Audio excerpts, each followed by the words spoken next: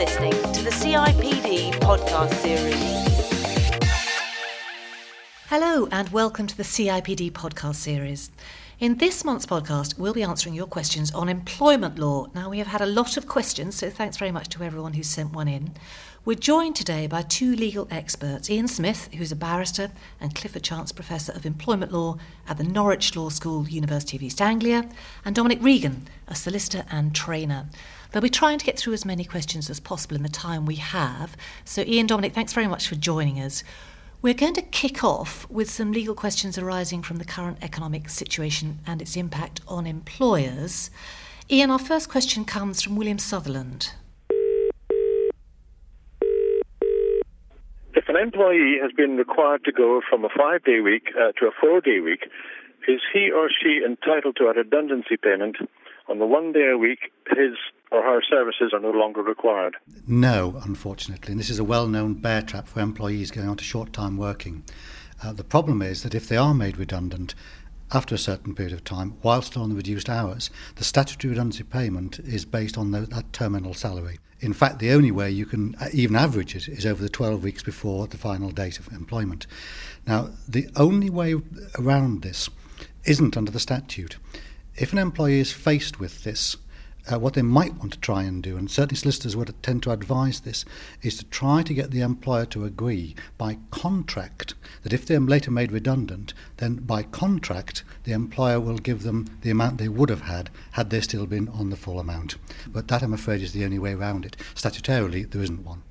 And because the other basic point is that you have one contract of employment and either you have the job or you don't have the job, you're redundant or you're not redundant. The concept of being redundant for 1 day a week is a no-no. Yeah. Now, our next question comes from Angela Crawley. How much information about second jobs is an employer entitled to receive?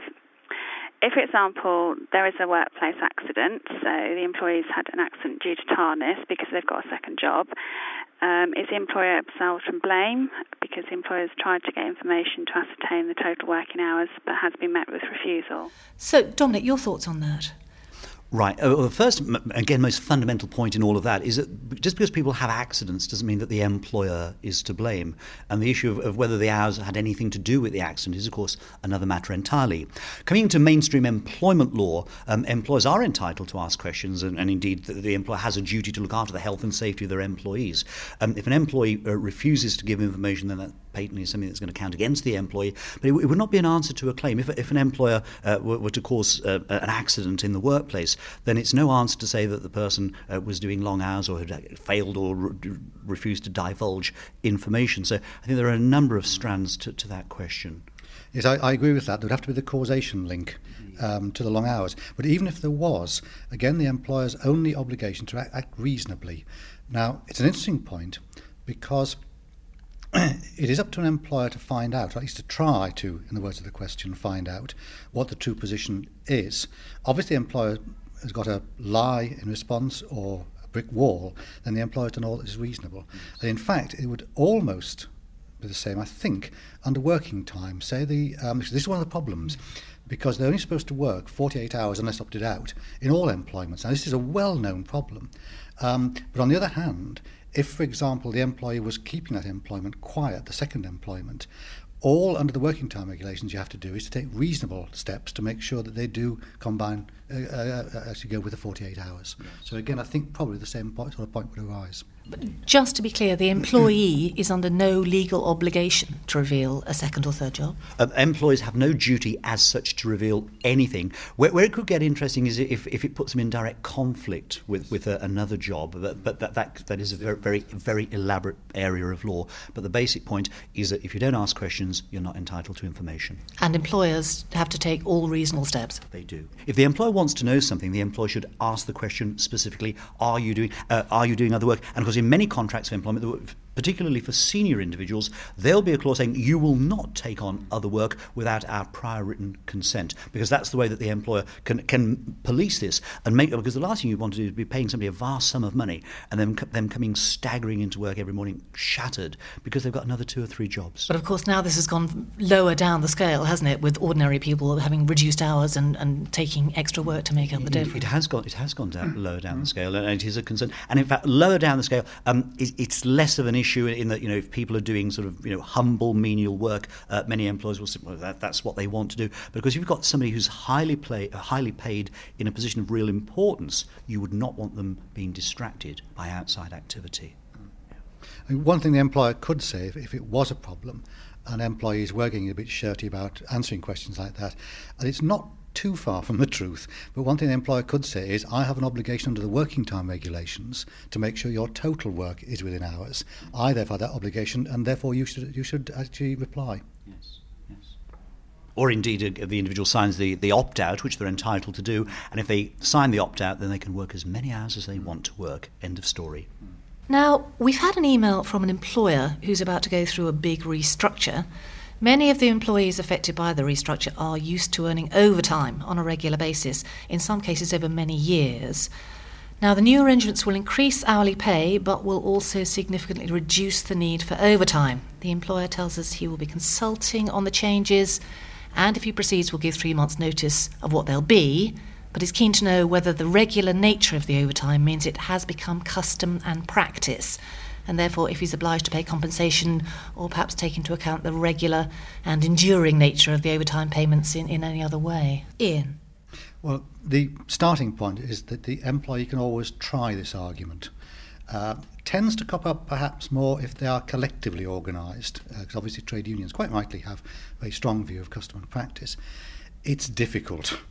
It tends to crop up where it's successful, not in the area of things like overtime, but in areas such as where you get discretionary payments on severance and redundancy, which have been made many times. And this time the employer says, sorry chum, no money in the pot. Now, sometimes it works there. It's a very complex law. It's very difficult indeed. Overtime, I think my own view would be very difficult indeed. The great tradition of overtime in this country is voluntary. On both sides, it is very rarely ever defined, and I think it would take a hell of a lot of custom and practice to overturn that. Yes, because overtime traditionally has been as and when required, and that's the very point. It is flexible. It is not a contractual right. So even though they've done it for a long time, just because people do things a long time does not in itself render it a contractual entitlement. And indeed, the fact that the employer is consulting and presumably has a good business base for making their decision, I think puts the employer in an even better position to say, well, this is how it's going to be. I mean, as you say, if it doesn't apply to overtime, it may apply to other issues. Is there some sort of test for custom and practice? No, that's the problem. Well, there are, but people don't agree on it. No, yeah, it's got to be notorious, general, and certain. It was much more common in the days before written contracts, when basically you had nothing but custom and practice. Again, much more common in smokestack industries, heavily unionised, everyone knew what was done, and God help you if you didn't do that. These days, with more written contracts, more flexible working, it's much more difficult to prove. Yes. We have a similar question on pay increments in the public sector. Employees often received an incremental pay increase each year. Does the fact they've come to expect such an increase confer any rights on them, and if they then don't receive an automatic increase in a subsequent year? Same sort of territory, isn't it? It's very much similar, yeah. There is the old saying, blessed are those who expecteth little, for they shall surely receive it. The expectation is an interesting one, sorry. That's a bit of a Basil Brush moment there. We're all laughing a wry laugh. No, it's a difficult... Again, it can be argued, but unless the employer has said something really quite stupid in the past, which is always possible, of course, or given indications, very strong indications this will happen, given representations that could be sued upon, again, if it's clear that it is discretionary and that you will not, even if it says you will normally go up, I mean, norm is an interesting word, that way, again, I think a difficult one for the employee to make stick. Absolutely. The whole of the law now on discretion is that the employer should exercise discretion in a rational manner, not in an arbitrary manner. A very good reason for saying, look, we're not going to give people pay rises this year is because there's no money around. And courts are not there, tribunals are not there. They are not there to start working out what people's salaries should be. The only way the courts can delve into this area is if they can be persuaded there is a breach of contract. So if there's no contractual right to a pay rise, it therefore follows that the courts cannot move in and say, well, we think we should give this person an extra £5 or £10 a week. So contract apart, if the employer has a discretion and they're exercising it on good grounds, then the matter is beyond doubt. Yes, people are used to pay rises, but it is not a God-given right, subject, of course, to what the contract actually says. Nikki Lincoln has a question about a recent House of Lords ruling. What was the ruling on the recent case relating to the accrual of holiday leave whilst on sick leave? And what do you think the implications of this ruling are? What a good question. It's a very interesting one. It's the Ainsworth-Stringer litigation. Now, we've just had the House of Lords decision as it came back from the European Court. And the House of Lords decision is on a tiny point and not on most of it. And so there is, in fact, an awful lot to be decided yet.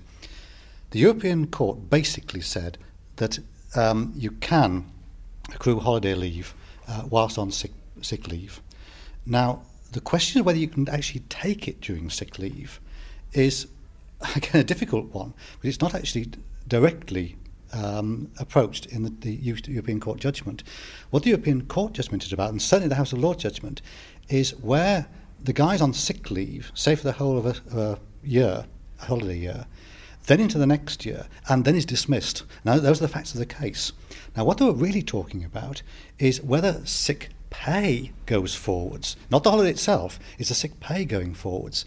And the House of Lords, picking up the ECJ, have just held they can claim the taken forwards pay into the next year. Now, that's principally what it means. There's all sorts of other issues about it, but that's principally what it means. Now,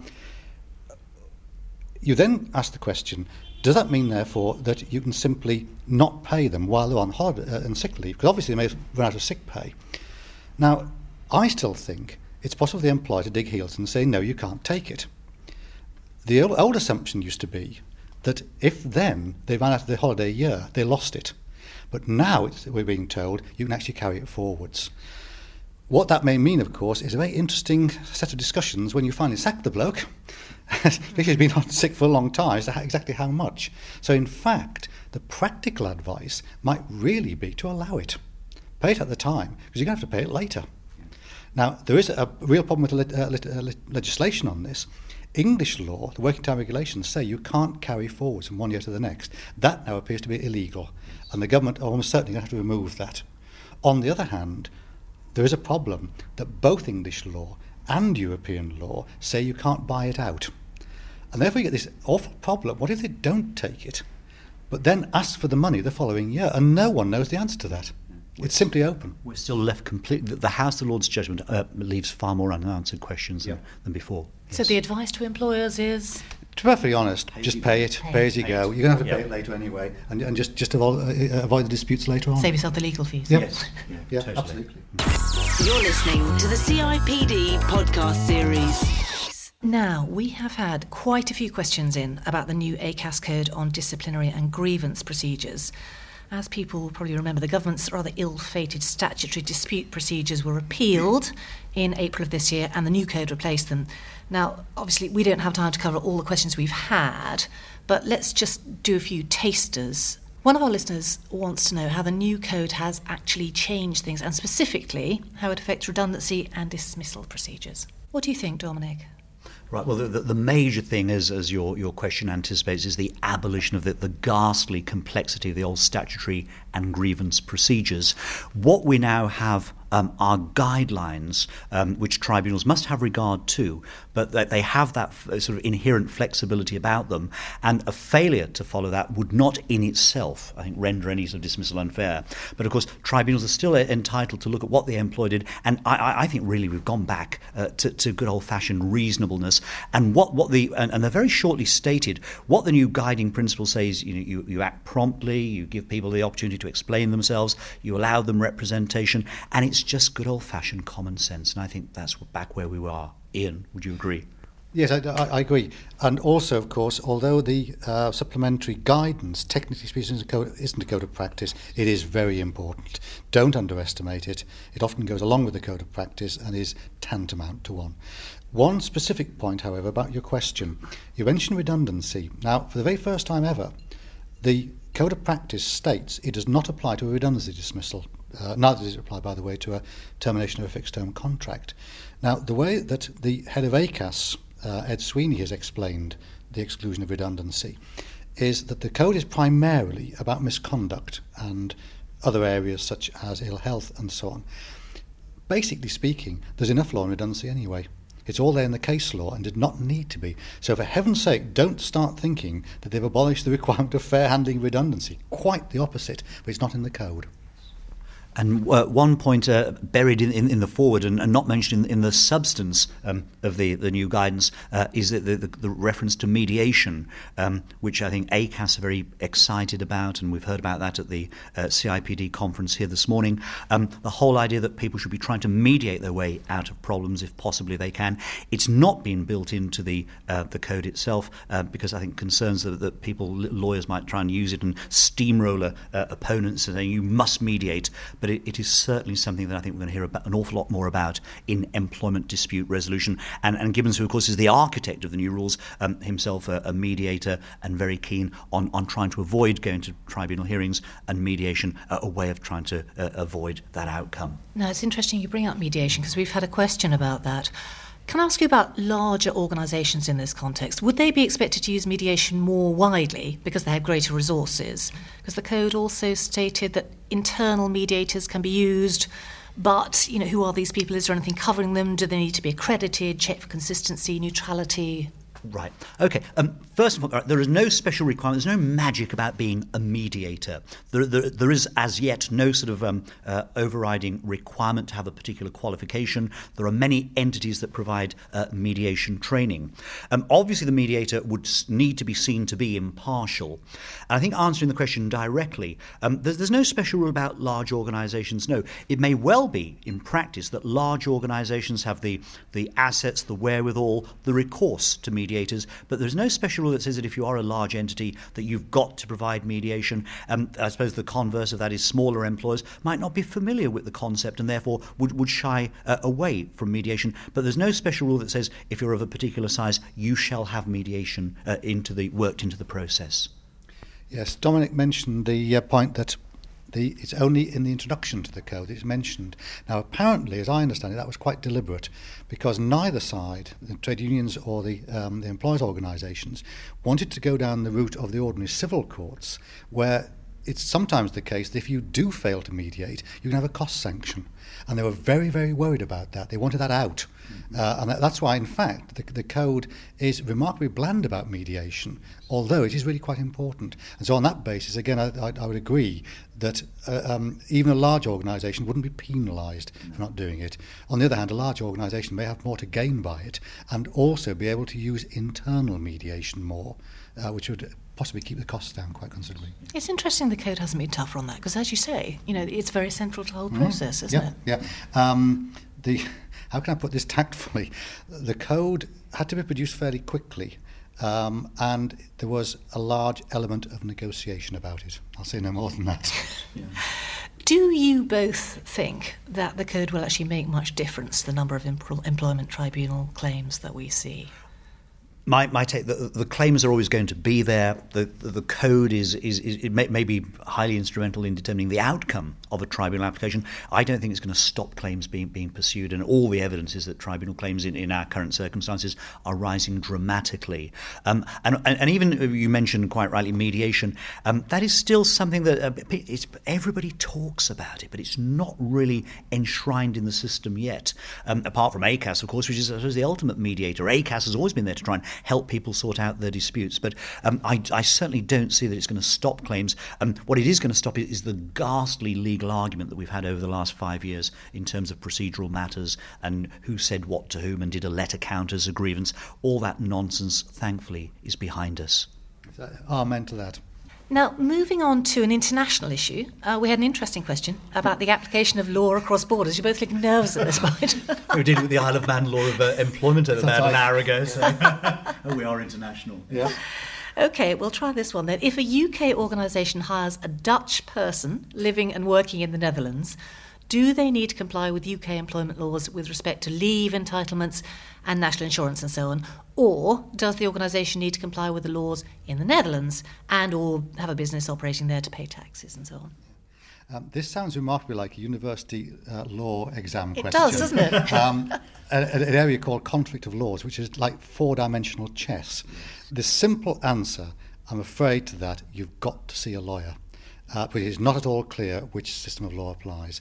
There's even a difference between statutory law and contract law, and they're governed by different rules. Now, my gut feeling from just the little bit that you've told us there is that almost certainly it will be subject to Dutch rules. Yes. But there could be an issue as to where the contract is. There could be an issue with what is the proper law of the contract. There could be an issue as to whether the contract actually governs what's called forum, which is where proceedings have to be brought. It is a phenomenally difficult area, even within the EU. In fact, EU rules don't particularly help in this area. And even worse further afield, presumably. Oh, yes, yeah. And the leading textbook is so thick that if you jumped off it, you'd die. It's weighty, isn't it? Yeah. Absolutely right. As I say, I shall copy down your question for use at the university law school. I think. One thing I would add actually is that when we do questions like that, using Holland, we always use one particular name for the Dutch employee in question, which is Hertz van Rentel. Let's move on to default retirement age. This is going to be a very vexed question, I suspect. We've been asked if an employee requests to work beyond their default retirement age of 65 for, say, a further 5 years, and the organisation agrees, can the organisation then change their mind and break the agreement a year later? There's no answer to that in the regulations. The argument to be very, very wary about doing that is that you have, in fact, used the regulations, the form of a dismissal called retirement once, and you got an answer out of it. Now, the employee wouldn't have much difficulty, I think, arguing that, therefore, until that was finished, any dismissal would not be for retirement. No. Now, I can't point a chapter and verse on that. It doesn't say so, actually, in the regulations. But funnily enough, I did talk about this question with a lawyer friend of mine, asking if she'd come across this. And funnily enough, she hadn't. But her view is the same as mine. Be careful. Now, having said that, the fact that you have, I suspect, to your now regret, agreed 5 years, because most people will not do that at all. They will want 1 year at a time. Yeah. But the fact you've done it does not mean you can't get rid of them within that 5 years by using the other heads of fair dismissal. But I'm pretty wary as to whether you would be allowed to use the retirement head. Yeah. So if you just simply decide you don't want them anymore, that's too bad. It is rather. And of course, it opens up a whole separate argument about if they say, right, you're going to have 5 years, have they got, in effect, a contractual right to a 5-year agreement? And if they've got a 5 years, they've got the right to do the 5 years, and whether, because you know what their age was when they were entered into it. So I think, therefore, that there's a lot more to... That is incredibly dangerous. And I mean, frankly, the best advice for employers with the statutory scheme as it is that if they decide that at age 65, we'll call it a day, there is nothing the employee can do about it, as long as the employer procedurally gets it right. So the individual can say, I want to stay on. The employer can say, right, I've thought about it. You can't. Individual has the right to appeal. The employer has the right to say, I'm turning down your appeal, and that is the end of the matter. If to say to somebody, okay, you can stay for 5 more years, I think they're going to start saying, I've got the right to 5 years' work, and if you terminate me prematurely, I've got the right to damages for breach, substantial damages. Even in the legislation, there's a further point. I think, I'm right in saying, they could even try and argue you have set a new normal retirement age. Yes. In which case there are separate rules on that as well. Yes. If you wanted to retire them before that. So I think it's real danger territory. So what should employers do if they're looking at an employee in this situation and thinking, well, we might actually want them for another year or two. We don't want to lose them right now. We don't want to lock ourselves in. Annual contracts. Right. They could do a 1-year agreement, and 6 months into that, they could say, look, we're not going to renew, and we look then to terminate at the end of that 1-year period. But it is folly because no one can predict what's going to happen 5 years ahead. You're listening to the CIPD podcast series. Now, this is what is the legal status of terms and conditions of employment as specified by an employee handbook. So essentially, are they contractual even if accompanied by a statement to the effect that the company considers them non-contractual? Okay. The company handbook is a wonderful thing until you fall out over it. It's strongly suggested by ACAS, always has been in favour of the month for many, many months, in fact. But there is this one problem: which bits are contractual, which bits aren't. Bits to do with, I don't know, sick pay, sometimes people put in, probably fairly clearly contractual. The bits about where the loos are probably aren't. So, it's a huge ragbag. Now, I know what this person means by saying the employer will try to say it's non-contractual. The problem is that parts can be what is called incorporated from the handbook into the individual contracts of employment. Now, if the employer says this is not contractual, and again, I'll be very wary about simply one clause at the end saying none of this is contractual, that just looks silly. But if the employer wants to try and keep something contractual, okay, that's where you start, if they've done it right.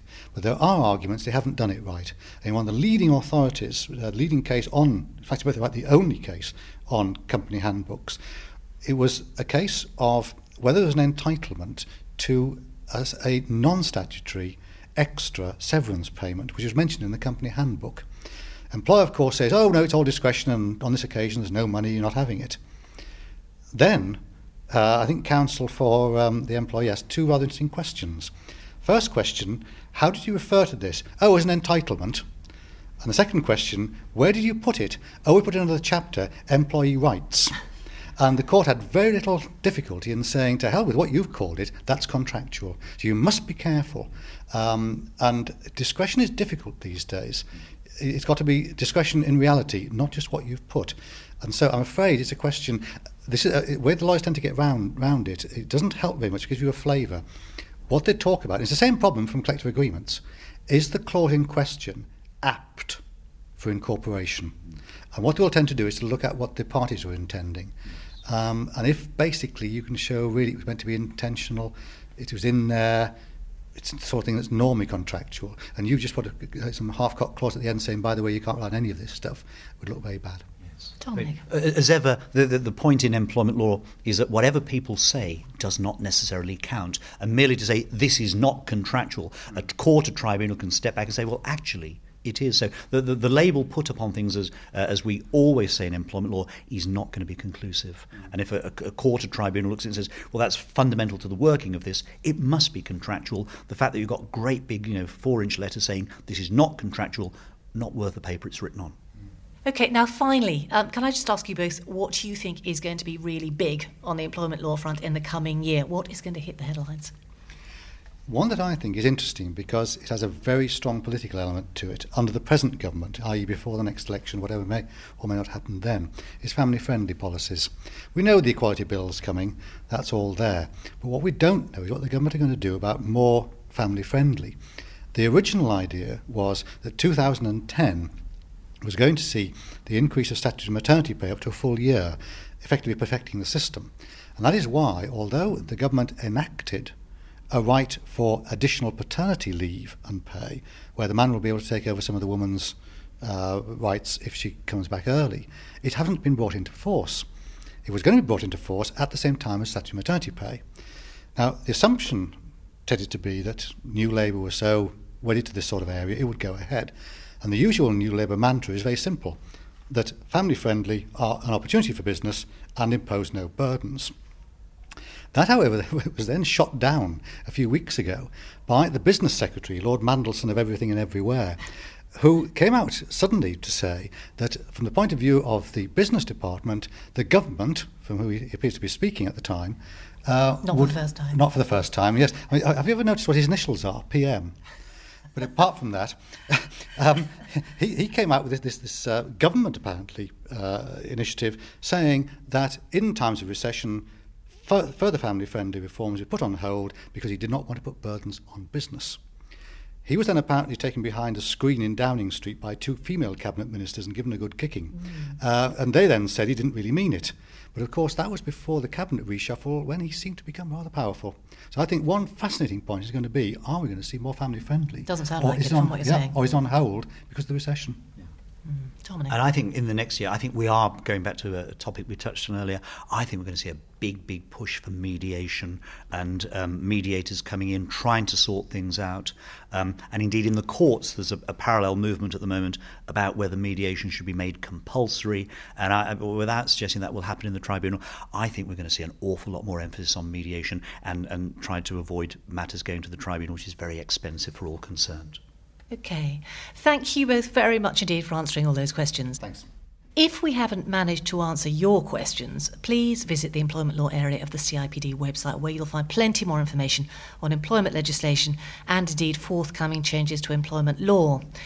Employment law is, of course, always a popular subject at our annual conference and exhibition, and that moves to Manchester this year. You can find advance information on the conference at cipd.co.uk/ACE, that's ACE. Now, next month, we're going to be joined by a panel of experts to take a closer look at the highly topical area of executive remuneration. Join us then. Goodbye.